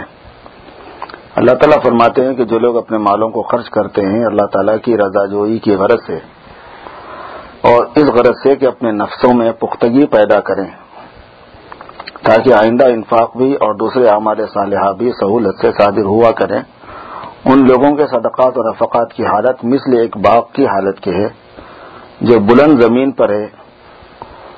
اس پر یہ شبہ نہ کیا جائے کہ زمین تو نشیب کی اچھی ہوتی ہے جس میں پانی ٹھہرے، بلند زمین میں پانی کیوں کر ٹھہرے گا؟ جواب یہ ہے کہ زمین بلند سے یہ کیوں کر سمجھ لیا گیا ہے کہ وہ گنبد ہے، بلکہ بلند بھی ہے اور مسطح بھی ہے، کیونکہ بلندی پر ہوا لطیف ہوتی ہے. اس کے بعد ارشاد اصابها وابل کو اس کو موسلادھار بارش نصیب ہو گئی تو وہ اپنا پھل 2 چند آیا یا 4 چند. 2 باتیں اس لیے کہیں کہ ضیف کے معنی میں اختلاف ہے. بعض نے کہا ضیف کہتے ہیں مجموعہ مثلین کو، تو ضیفین تثنیہ ہے، اس کے معنی 4 مثل یعنی 4 چند ہو گئے. اور بعض نے کہا ہے کہ ان مثلین میں سے ہر مثل کو ضیف کہتے ہیں، ان کے نزدیک ضیفین کا ترجمہ 2 چند ہوگا. جیسے زوج کبھی ہر فرد کو کہتے ہیں جس کا تثنیہ زوجین بمعنی ضیفین، اور کبھی مجموعہ فردین کو کہتے ہیں جیسے 2 کے عدد کو زوج کہتے ہیں یعنی مجموعہ عددین. آگے فرماتے ہیں فَإِن لَّمْ يُصِبْهَا وَابِلٌ فَقَدْ، اگر اس کو موسلادھار بارش نہ پہنچے تو پھوار بھی کافی ہے. اے فَطَلٌ یکفی، تلن یا تو تل مبتدا ہے خبر محذوف ہے، یا فاعل ہے جس کا فعل مقدر ہے. اور نکرے کا مبتدا ہونا جو ممنوع ہے وہ اس وجہ سے ہے کہ مفید نہیں ہوتا. ایک عربی کا قاعدہ ہے، اگر مفید ہو تو مبتدا ہونا جائز ہے، اور یہاں مفید ہے. وجہ افادے کی یہ ہے کہ یہ صورت نکرہ ہے اور معنی نکرہ موصوفہ ہے، کیونکہ تل سے مراد مطلق تل نہیں بلکہ وہ تل ہے جو اس باغ سے لگے اس کو پہنچے. اس کے بعد ارشاد ہے واللہ بما تعملون بصیر. اس کا ربط آیت کے اجزاء کی تحلیل سے معلوم ہوگا، بدون اس کے معلوم نہ ہوگا. اور تحلیل اجزاء میں طول ہے یعنی لمبائی بہت ہے، اس لیے اس کو ترک کرتا ہوں. اگر موقع ہوا تو آخر میں اس پر بھی تنبیہ کر دوں گا، خدا کرے یاد رہے. اب میں اپنا مقصود جو اس آیت سے مجھے استنباط کرنا ہے بیان کرتا ہوں. وہ ایک ایسا مسئلہ ہے جس کو میں اپنے احباب سے اکثر خاص خطاب سے عرض کیا کرتا ہوں اور آج عام خطاب سے سب کے سامنے عرض کرتا ہوں. مسئلہ تو جدید نہیں مگر شاید تقریر میں کچھ جدت آ جائے، اور قدیم بھی ہو تو ہر قدیم فرسودہ نہیں ہوتا. آسمان کتنا پرانا ہے، مگر حالت یہ ہے کہ اللہ تعالیٰ فرماتے ہیں فرجع البصر هل ترى من فطور، کہ دیکھو ذرا آسمان کو کہیں سے کچھ پھٹا ہوا نظر آتا ہے، پھر بار بار دیکھو تو نگاہ تھک کر لوٹ آئے گی اور کوئی شقاق یا فطور نظر نہ آئے گا. شمس و قمر کتنے پرانے ہیں مگر دیکھو ویسے ہی آب و تاب کے ساتھ اب تک موجود ہیں، اور بعض پرانے بڈھے نئے بڈھوں سے اچھے ہیں. بہرحال مضمون کا جدید ہونا تو کچھ ضروری نہیں، مگر آج کل لوگوں کو جدت کا حیضہ ہے. حیضہ مردوں کو بھی ہوتا ہے، گو حیض عورتوں ہی کو ہوتا ہے، مگر حیضہ اور حیض قریب قریب ہی ہیں. تجوید اور قرات سے کون بولتا ہے؟ عام تکلف اور تلفظ میں تو برابر ہی ہے. قرات پر ایک لطیفہ یاد آیا. ایک قاری صاحب نے اپنے شاگردوں کو حکم کر رکھا تھا کہ ہر بات قرات سے کیا کرو. تو ایک دفعہ حقہ پیتے ہوئے قاری صاحب کے امامے پر چنگاری گر پڑی. شاگرد نے سامنے کھڑے ہو کر ہاتھ باندھ کر اعوذ باللہ من الشیطان الرجیم بسم اللہ الرحمن الرحیم قرات کے ساتھ پڑھ کر نہایت ترتیل سے کہا جناب قاری صاحب آپ کے امامہ شریف پر آگ کی ایک چنگاری گر پڑی ہے، اور ہر جگہ خوب مد کھینچا. اتنی دیر میں امامہ کئی انگل جل چکا تھا. وہ مسئلہ یہ ہے کہ آج کل بعض سالکین کو سہولت کی بہت تلاش ہے، جو مسئلہ نکال رہے ہیں آیت سے. سالکین کو آسانی کی تلاش ہے، سارا کام آسانی میں ہو جائے، کرنا کچھ نہ پڑے، جس کی وجہ صرف راحت طلبی ہے، آرام سے رہنا چاہتے ہیں۔ جیسے ایک طبیب ماہر کہتا ہے کہ کوئی صورت ایسی ہوتی کہ سارا کھانا ایک دم سے پیٹ میں اتر جایا کرے، لقمہ جیسے کوئی ایک طبیب سے کہتا ہونا چاہیے، کوئی صورت ایسی ہوتی کہ سارا کھانا ایک دم سے پیٹ میں اتر جایا کرے، لقمہ لقمہ نہ کھانا پڑے، تاکہ تداخل طعام نہ ہو۔ خیر اس شخص کی اس رائے کی بنا تو ایک مصلحت بھی ہے، لیکن آج کل تو ایسا ممکن بھی ہوتا تو اس کی بنا راحت طلبی ہی ہوتی۔ افسوس آج کل سالکین بھی یہی چاہتے ہیں کہ ہم کو کچھ کرنا نہ پڑے، خود بخود سارا کام ایک دن میں ہو جائے۔ یہ سخت غلطی ہے صاحبو، راحت کی جگہ تو عالم آخرت ہے، راحت کی جگہ عالم آخرت ہے، اور وہاں بھی جو راحت حاصل ہوگی وہ بھی دنیا کی جد و جہد کا نتیجہ ہے، ویسے ہی تھوڑی مل جائیں گی آخرت میں جاتے ہی۔ چند روزے جہد کن باقی بخند، چند روز محنت کرو پھر اس کے بعد ہنستے رہو۔ بدون مشقت و مجاہدے کے راحت نصیب نہیں ہو سکتی۔ ہاں اگر حق تعالیٰ خود ہی دنیا میں راحت دے دیں تو اور بات ہے، تم کو طلب راحت کا کیا حق ہے؟ بغیر طلب کے وہ راحت دے دیں تو اور بات ہے، تم کو طلب راحت کا کیا حق ہے؟ تمہارا مذاق تو یہ ہونا چاہیے، زندہ کنی عطائے تو وربہ کشی فدائے تو، دل شدہ مبتلا تو ہر سے کنی رضائے تو، زندہ رکھو تو آپ کی عطا ہے، مار ڈالو تو آپ پر قربان ہے، دل آپ کے اوپر مبتلا ہو چکا ہے، جو آپ کی مرضی ہو وہ کریں۔ یہ ترجمہ ہے اس کا۔ مولانا ایسے ہی لوگوں کی بابت فرماتے ہیں، پس زبوں وسوسہ باشی دلا گر تربرا باز دانی ازبلا، اور فرماتے ہیں تو بیک زخم گرے زانی ز عشق، تو بجز نامی چھ می دانی ز عشق۔ وہ ایک کہانی لکھ کے اس کے بعد لکھا ہے مولانا روم نے کہ ایک آدمی کو شوق پیدا ہوا تھا شیر کھلوانے کا اپنے جسم پہ۔ آج کل جو چلتا ہے نا ٹیٹو بنوانا، تو اب تو ذرا ترقی ہوگی، اتنی زیادہ تکلیف نہیں ہوتی، پہلے تو بہت تکلیف ہوتی تھی اس کے جب رنگ بھرواتے تھے۔ تو اس نے جا کے کہا کہ مجھے شیر بنا دے، تو اس نے مارا، کہنے یہ کیا بنا رہا، کہنے کہ دم بنا رہا ہوں، کہنے کہ کیا دم ضروری ہے، دم کے بغیر نہیں ہوتا کیا شیر، میں تو درد ہو رہا ہے۔ تو کہنے کہ اچھا ٹھیک ہے، اس نے پھر ایک اور لگایا، کہ یہ کیا، کہ پنجہ بنا رہا ہوں۔ ارے یار چھوڑ پنجے کو، یہ کوئی اصلی شیر تھوڑی ہی ہے، انہوں نے کہا۔ اور اس کے بعد کہا یہ کیا بنا رہا ہے، کان بنا رہا ہوں۔ ارے بھائی بغیر کان کے بنا دے یار، تو بڑا تکلیف ہو رہا ہے۔ اس کے بعد یہ کہنے کہ اس کا منہ بنا رہا ہوں، کہنے کہ کیا، بس ایسا ہو کہ سمجھ میں آ جائے کہ یہ شعر ہے۔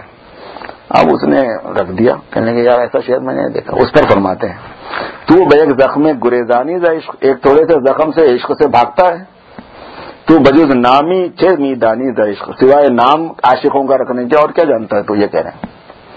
بس آج کل سالکین کی محبت اور طلب کی یہ حالت ہے جیسے ایک شخص ایک درخت کے نیچے بیٹھ کر کہا کرتا تھا، اے اللہ مجھے کھینچ، اللہ تعالیٰ کی طرف کھینچ لینا بولتے نا، اللہ تعالیٰ تک پہنچ جانا ہوتا، اللہ تو مجھے اپنی طرف کھینچ، یہ بول رہا تھا، اے اللہ مجھے کھینچ۔ کسی ظریف نے سن لیا، مسخرے نے سن لیا، اس نے اس کے ساتھ دل لگی کی کہ اگلے دن اندھیرے سے اس درخت پر ایک رسی ساتھ لے کر جا بیٹھا۔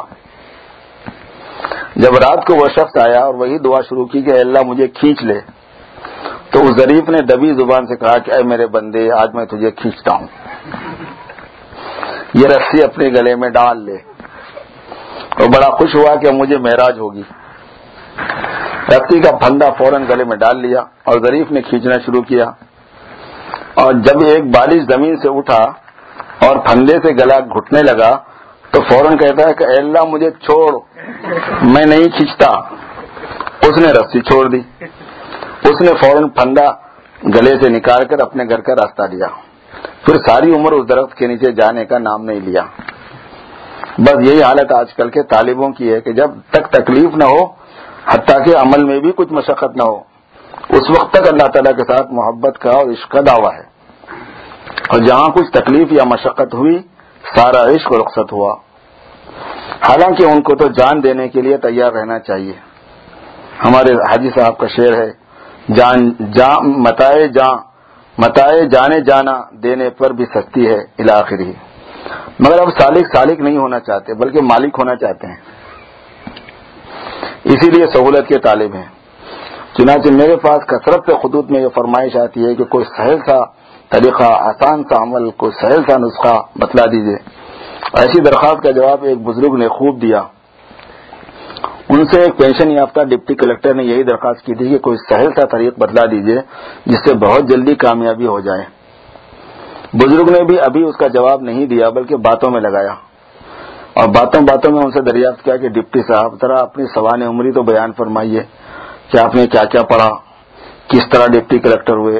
انہوں نے اپنی سرگزشت بیان کی کہ 12 سال تک انگریزی پڑھی، بی اے کا امتحان دیا، پھر قانون کا امتحان دیا، پھر سال بھر تک ملازمت کے لیے سفارشیں کی، اس کی درخواستیں دیتے رہے، پھر نائب تحصیلدار ہوا، پھر کئی سال کے بعد تحصیلدار ہوا، پھر کئی سال کے بعد ڈپٹی کلکٹر ہوا، اور سال کی ملازمت کے بعد اب پینشن ملی۔ جب یہ اپنی سرگزشت بیان کر چکے تو بزرگ نے فرمایا کہ آپ کو شرم تو نہیں آتی کہ دنیا مردار کے لیے تو اتنی عمر برباد کی اور مشقتیں برداشت کی، اور طلب خدا کے لیے یہ درخواست ہے کہ تھوڑی سی مدت میں کامیابی ہو جائے۔ ڈپٹی صاحب کم از کم طلب خدا کے لیے اس سے دگنی مدت تو صرف کرو، کیونکہ آخرت دنیا سے افضل ہے، تو افضل کے لیے مفضول سے دگنی مدت تو چاہیے، ورنہ مساوی تو ضرور چاہیے۔ واقعی عقل کا مقتضا یہی ہے جو ان بزرگ نے فرمایا۔ اب آپ کی سمجھ میں آ گیا ہوگا کہ جو لوگ طلب خدا میں سہولت کے طالب ہیں وہ کیسی سخت غلطی میں مبتلا ہیں۔ ہم کو تو وہ کام کرنا چاہیے جس کا ہم کو حکم ہوا ہے، وصول و حصول کا تقاضا نہ کرنا چاہیے، وصول ہو جائے یا حصول ہو جائے، ہونا ہے تو ہوتا، نہیں ہونا ہے تو نہیں ہوتا، ہمیں کیا اس سے، کیونکہ ہماری برائے نام کوشش پر وصول و حصول کا مرتب ہو جانا خود خلاف قاعدہ ہے۔ تو اس برائے نام کوشش پر حصول ثمرات کا اپنے کو مستحق سمجھنا اور عدم حصول پر شکایت کرنا سخت ناانصافی ہے۔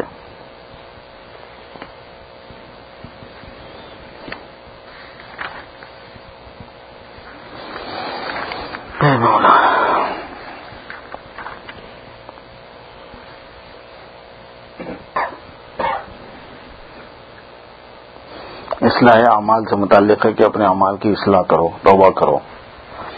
اب اس میں فرماتے ہیں کہ خلاصہ توبہ کا یہ ہوا کہ جن اعمال کا حکم ہے ان کو کرنا اور جن کی ممانعات ان کو ترک کرنا۔ خلاصہ ارشاد کا یہ ہے کہ فقط توبہ پر اکتفا نہ کرے بلکہ آئندہ کے لیے بھی اصلاح اعمال کرے، یعنی گناہوں کو بھی چھوڑے اور اعمال کی پابندی کرے۔ اب اس کے واسطے ضرورت ہوگی علم حاصل کرنے کی، کسی سے پوچھ کر یا پڑھ کر۔ جب اس طریق سے توبہ کر چکا تو اب گویا خدا کے راستے پر پڑا ہے۔ اب اس کے متعلق اس کو کچھ احوال پیش آئیں گے، ان کے متعلق ایک مضمون بیان کرتا ہوں، اگرچہ وہ مختصر ہی ہوگا مگر انشاءاللہ کافی ہوگا اور بہت نافع۔ وہ یہ ہے کہ میں اب خاصیت بیان کرتا ہوں کہ ایمان اور عمل صالح میں خاصیت کیا ہے۔ اس کی خاصیت کی بابت فرماتے ہیں فَأُولَٰئِكَ يُبَدِّلُ اللَّهُ سَيِّئَاتِهِمْ حَسَنَاتٍ۔ آیت کی تفسیر چل رہی ہے اصل یعنی اس کی برائیوں کو نیکیوں سے بدل دیتے ہیں، یہ ترجمہ ہے، یعنی ان کے اندر جو برائیاں یعنی بری باتیں ہیں ان کو نیکیوں سے بدل دیتے ہیں۔ یہ خاصیت بیان کی ہے تعالیٰ نے ایمان اور عمل صالح کی۔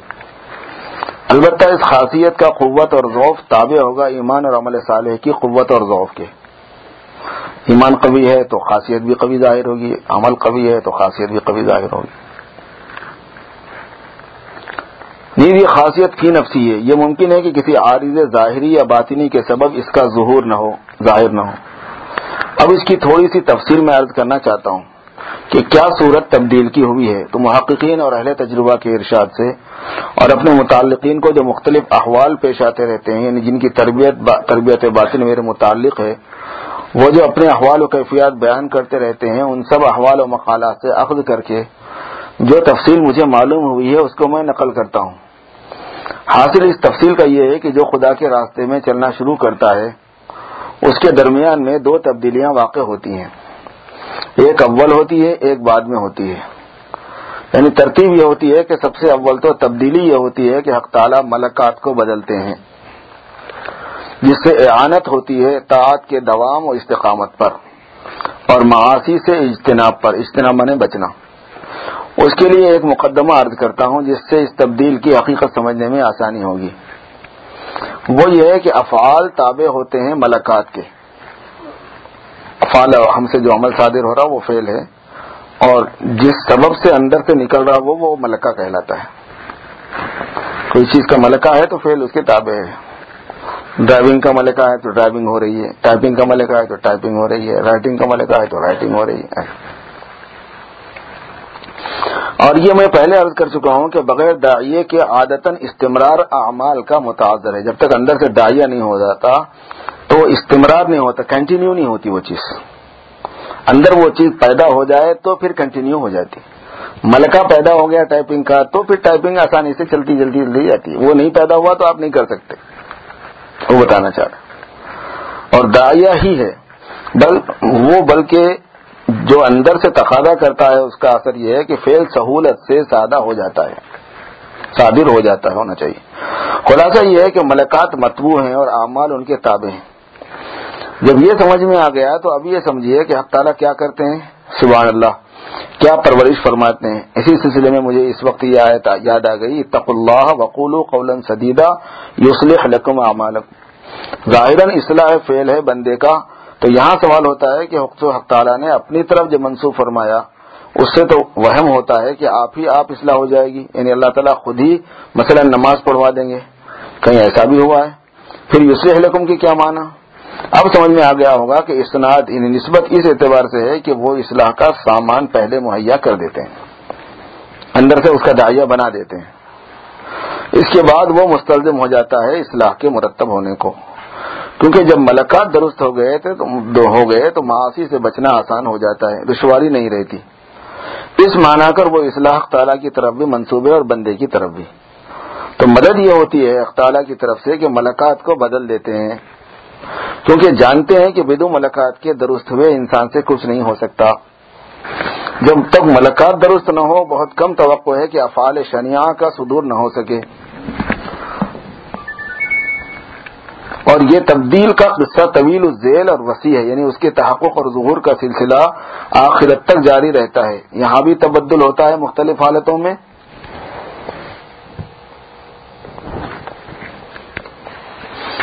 اور وہاں بھی.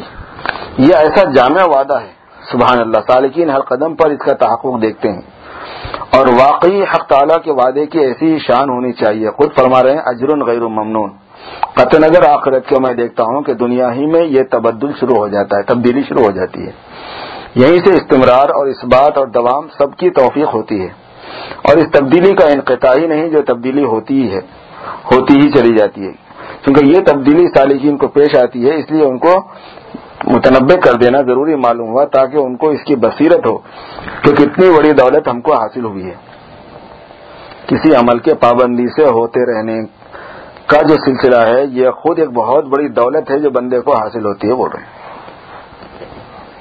اس نے اپنا کام کیا تھا، یعنی اعمال صالحہ شروع کیے تھے، اور مطلوب ہے اعمال صالحہ کا دوام، ہمیشگی.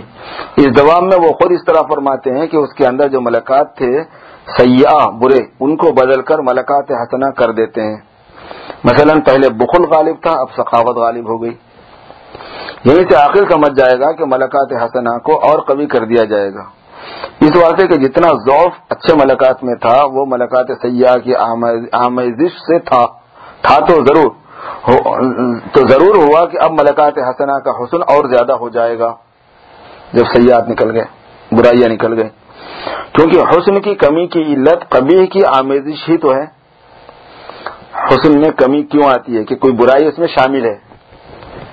غرض اس تبدیل کا حاصل یہ ہوا کہ حق تعالیٰ ملکات حسنہ کو تو پہلے سے بھی زیادہ قوی کر دیتے ہیں، اور ملکات سیئہ کو ضعیف اور مزمحل کر دیتے ہیں. مزمحل میں نے اس لیے کہا کہ ملکات سیئہ کا بالکل ازالہ نہیں ہوتا، اس واسطے کہ اگر بالکل ازالہ ہو جائے تو یہ حکمت کے خلاف ہے. اس میں حکمت یہ ہے کہ ثواب ملے، کیونکہ ازالے کی صورت میں گناہوں سے بچنے میں کوئی ثواب ہی نہیں. اگر آدمی میں برائی کا تقاضا نہیں ہے اور گناہ سے بچ گیا تو ثواب بھی نہیں ہے پھر اس کو، تو وہ برائی کا تقاضا رہے گا، اس کے ساتھ وہ برائی سے بچے گا تو ثواب ہے، مجاہدہ اس میں ہے. اس واسطے کہ جب دل میں گناہ کا تقاضا ہی نہ رہا، بالکل التفات ہی نہ رہا، ترک طاعت کا وسوسہ ہی نہ آئے، تو گویا گناہ کے صدور کی قدرت ہی نہ رہی. اس وقت اختیار طاعت اور ترک معصیت، گناہ کے چھوڑنا اور فرما برداری کو اختیار کرنا کوئی کمال نہیں. اس لیے ملکات سیاح کا ازالہ تو نہیں ہوتا، ہاں ان میں اضمحلال ہو جاتا ہے، یعنی ان کے تقاضے کی کیفیت اتنی مزمحل ہو جاتی ہے کہ یوں معلوم ہوتا ہے کہ گویا نہیں ہے۔ اس لیے بعض سالکین کو یہ شبہ ہو جاتا ہے کہ ہم میں اب کوئی ملک سیاح نہیں ہے، مجھ میں اب کوئی برائی نہیں رہی۔ یہی وجہ ہے کہ جب بعد چندے ان تھوڑے عرصے کے بعد کسی محرک سے وہ ملکات واپس آتے ہیں تو روتے ہیں سالک صاحب بیٹھ کر کہ ہائے میرا سارا مجاہدہ برباد ہو گیا۔ ارے یہ تو پھر معصیت کے تقاضے ہونے لگے۔ اس وجہ سے مجھے متنبہ کرنا ضروری ہے کہ تبدیل ملکات کی حقیقت کیا ہے اور اس کی صورت کیا ہوتی ہے۔ سالک نے غلطی اس لیے کی کہ وہ حقیقت اس تبدیلی کی نہیں سمجھا۔ وہ تبدیل ایسی سمجھتا ہے کہ ملکات سیاح بالکل ہی جاتے رہتے ہیں، حالانکہ ملکات سیاح زائل نہیں ہوتے بلکہ ان میں اضمحلال ہو جاتا ہے، کمزور ہو جاتے ہیں، مگر اس اضمحلال کا اثر ایسا ہی ہو جاتا ہے جیسے زوال کا۔ تو یہ رحمت ہے کہ خیر کے دواعی، یعنی خیر کے اسباب تو قوی ہو جاتے ہیں اور شر کے جو اسباب اور تقاضا کرنے والے ہیں وہ ضعیف ہو جاتے ہیں۔ نیکی کا تو ہر وقت تقاضا ہوتا رہتا ہے اور برائی کا تقاضا نہیں ہوتا، بلکہ فرمانبرداری کو چھوڑنا اور معصیت کو ارتکاب کرنا ایسا دشوار ہو جاتا ہے کہ اگر اس کا ارادہ بھی کرے تو اس قدر جی برا ہوتا ہے کہ گویا ذبح کر ڈالا۔ اور اس تبدیل کو فنا بھی کہتے ہیں، کیونکہ بجائے ملکات سیاح کے ملکات حسنہ پیدا ہو گئے۔ یہ فنا حسی ہے۔ فنا کی دو قسمیں، فنا حسی اور فنا علمی۔ فنا علمی اسے کہتے ہیں کہ غیر اس کے علم سے فنا ہو گیا، جیسا کہ حق تعالیٰ کا ذکر ایسا غالب ہوا کہ ذاکر کے علم سے غیر حق فانی ہو گیا، تو وہ غیر واقع میں فانی تھوڑا ہی ہو گیا، بلکہ واقع میں تو وہ موجود ہے لیکن اس کے علم سے غائب ہو گیا ہے۔ اور یہاں واقع میں وہ ملکہ سیاح جاتا ہی رہتا ہے، لیکن جاتے رہنے کی حقیقت یہ ہے کہ مزمحل ہو جاتا ہے، یعنی اس میں اضمحلال اس درجے ہو جاتا ہے کہ گویا وہ جاتا ہی رہتا ہے۔ یہاں یہ نہیں ہے کہ اس ملکہ کی طرف سالک کا التفات نہیں رہا، نہیں، وہ بلکہ وہ ملکہ واقع میں زائل ہو گیا۔ لیکن اسی تفسیر کے ساتھ اس کو فنا حسی اور فنا ذاتی کہتے ہیں۔ تو بہرحال یہ رحمت ہوتی ہے کہ ملکات سیاح ملکات حسنہ سے مبدل ہو جاتے ہیں، توبہ کرنے سے اور اعمال صالحہ کی مشقت سے برداشت کرنے سے اندر کی جو قوت برائی کی طرف چلنے کی تھی وہ مزمحل ہو جاتی ہے، اور خیر کی طرف چلنے کی جو قوت ہے وہ طاقتور ہو جاتی ہے۔ اس کا ایک فائدہ اندر سے یہ ہوتا رہتا ہے، بول رہے ہیں۔ اب یہ ہوتا ہے کہ معصیت کا بالکل تقاضا نہیں ہوتا۔ اب اگر کبھی سہون بھی نسیانن بھی صدور معصیت کا ہو جاتا ہے تو ایک پہاڑ غم کا ٹوٹ پڑتا ہے۔ یہ حالت ہوتی ہے، بر دل سالک ہزارہ غم بوت، گر زباوے دل خلالے کم بوت۔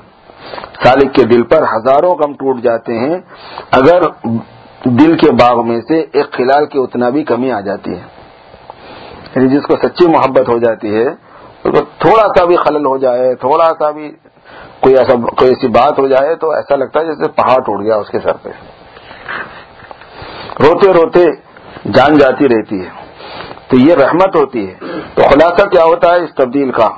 یہ ہوتا ہے کہ حق تعالیٰ مغلوب کرتے ہیں بری خواہشات کو، غالب کر دیتے ہیں اچھی خواہشات کو۔ اس سے انسان رستہ چلتا ہے۔ ایک تو یہ تبدیلی ہوتی ہے، اس کو تبدیل ذات بھی کہتے ہیں، یعنی جو پہلی ذات تھی وہ جاتی رہی، اس کے بجائے ایک دوسری ذات اس کے قائم مقام ہو گئی، یعنی آدمی چینج ہو گیا۔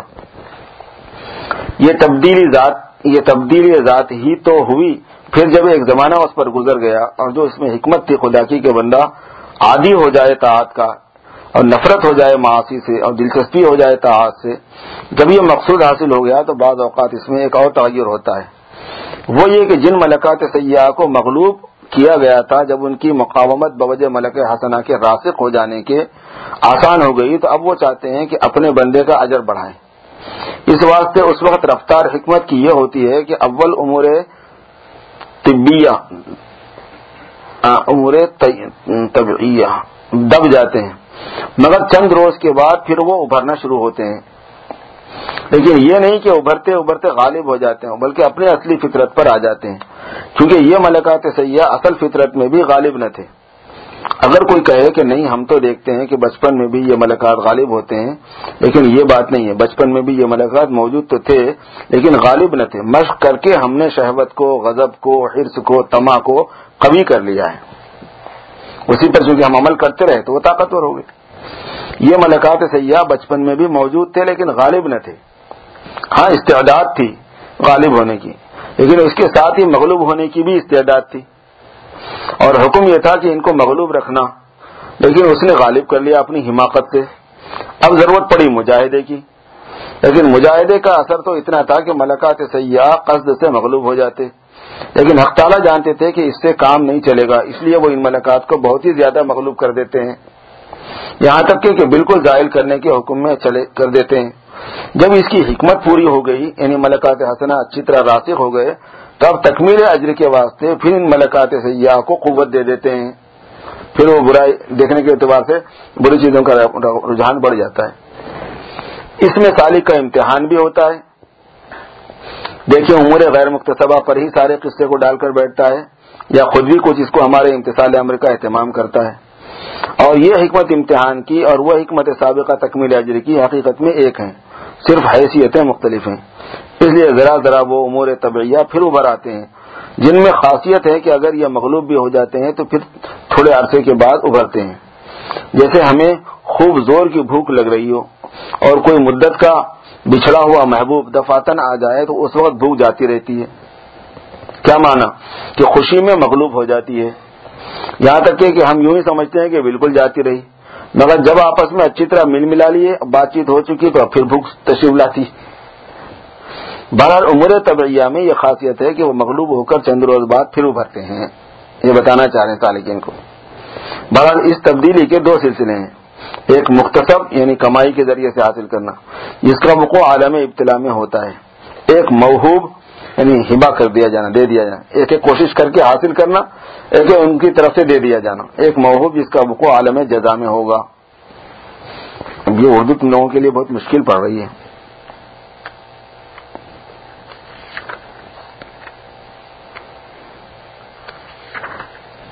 اتنے علوم ہیں اس میں، یعنی اتنی باتیں ہیں کام کی کہ کسی آدمی کو سمجھ میں آنے لگ جائے تو پھر پتہ چلتا ہے کہ کیا بول رہے ہیں حضرت اور کہاں سے بولتے جا رہے ہیں۔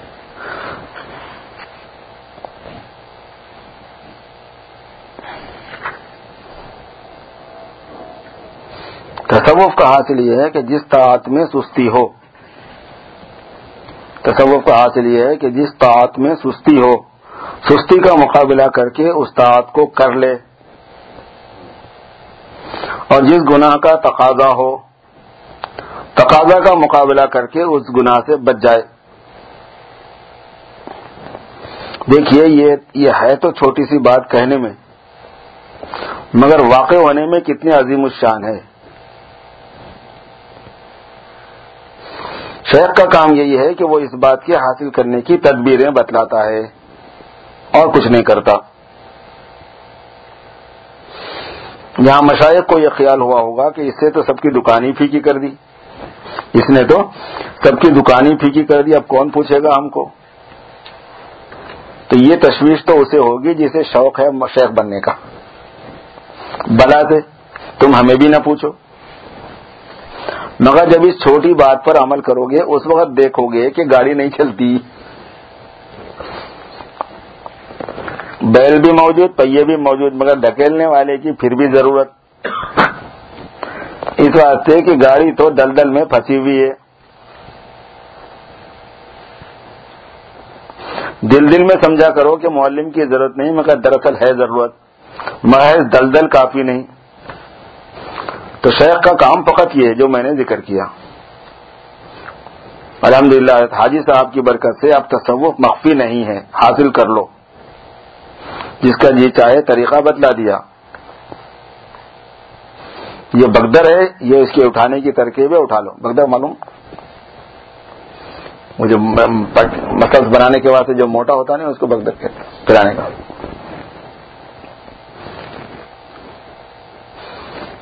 حقیقت تصوف کی میں نے ظاہر کر دی، آگے تمہاری ہمت ہے۔ اجی خوش نویس نے طریقہ بھی بتا دیا کہ ایسے لکھ، قلم بھی دے دیا، مگر لکھ تو لو بھلا، بلا استاد سے مشق کیے ہوئے، بلا کسی خوش نویس کی مدد کے کوئی خوش نویس ہو ہی سکتا ہے؟ اسی واسطے حضرت فرید الدین عطار رحمۃ اللہ علیہ فرماتے ہیں، گر ہوائے این سفر داری دلا، دامن رہبر بگی رو پس بیا۔ کرنے والے جانتے ہیں کہ باوجود طریق واضح ہونے کے پھر بھی ضرورت ہوتی ہے رہبر کی، استاد کی، شیخ کی۔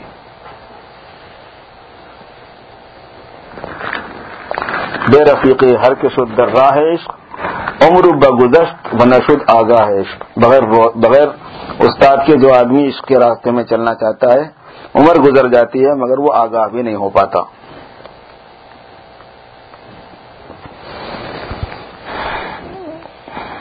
10 بج گئے.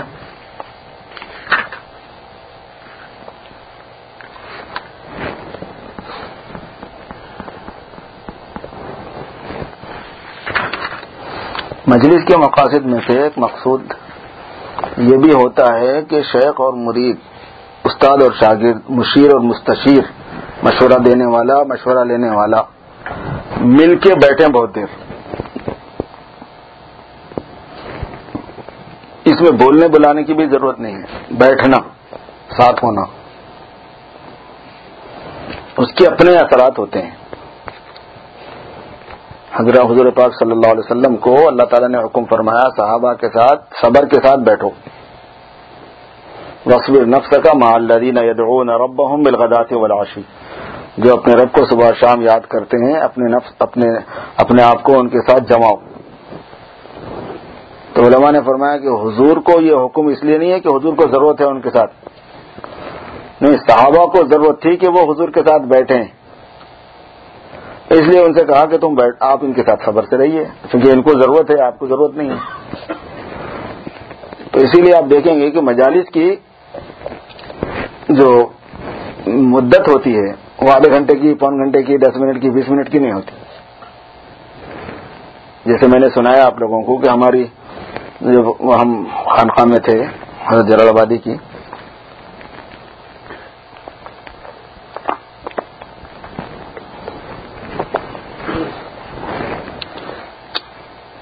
تو مجلس روزانہ 9 بجے ہوتی تھی اور 10، 11، 12، 1، 1:30 جب تک حضرت کے بعد بیٹھتے تھے ہم جا کے.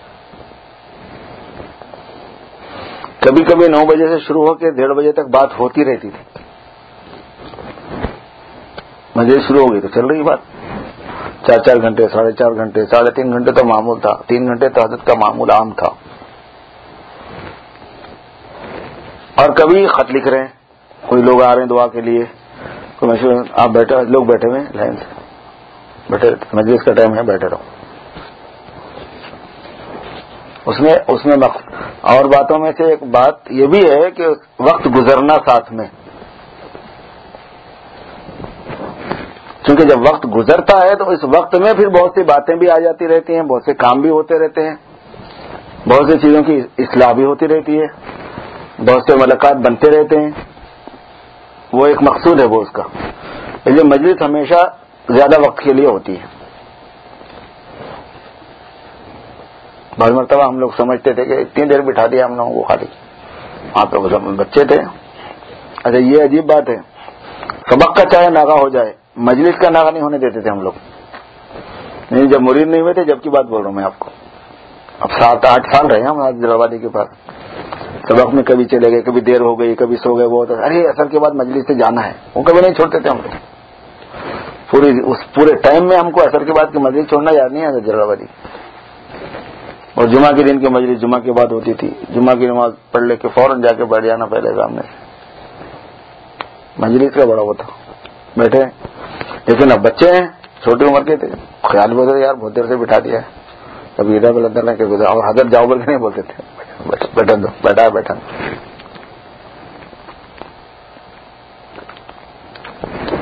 بڑے بڑے مزے کے کام دیکھے ہوئے ہیں، بڑے مزے کی باتیں سنی ہوئی ہیں. اب سمجھ میں آتا ہے کہ وہ یہ تھا اصل چکر بٹھائے رکھنے کا. پاس بیٹھتے ہیں تو اس کے اثرات ہوتے ہیں.